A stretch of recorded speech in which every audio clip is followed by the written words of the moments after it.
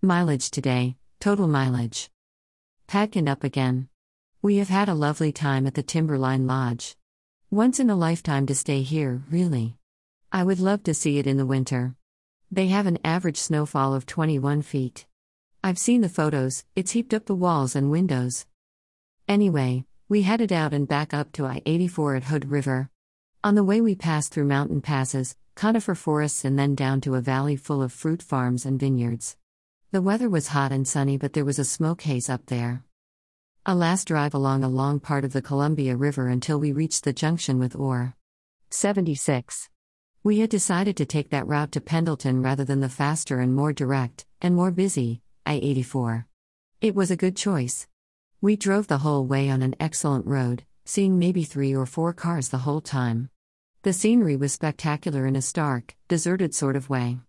Hill after rolling hill of golden grassland punctuated by black basalt outcrops and sometimes topped with spines of eroded rock cliff. Sometimes there were large green patches where the irrigation machines were rolling across the land. Mostly these were cattle ranches where the cows were being moved from pasture to pasture. The road wound and climbed around and over the hills, a bit sheer on some bends. Little creeks running in some places. Small farm after small farm after small farm. Of course they may stretch back for miles over the hills behind them. We stopped and had our picnic of course and then continued on. Lovely drive.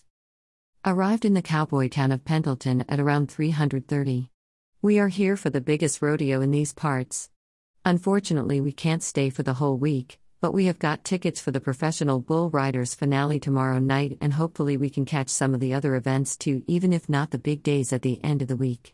It was the bull riding we really want to see. Excited for that.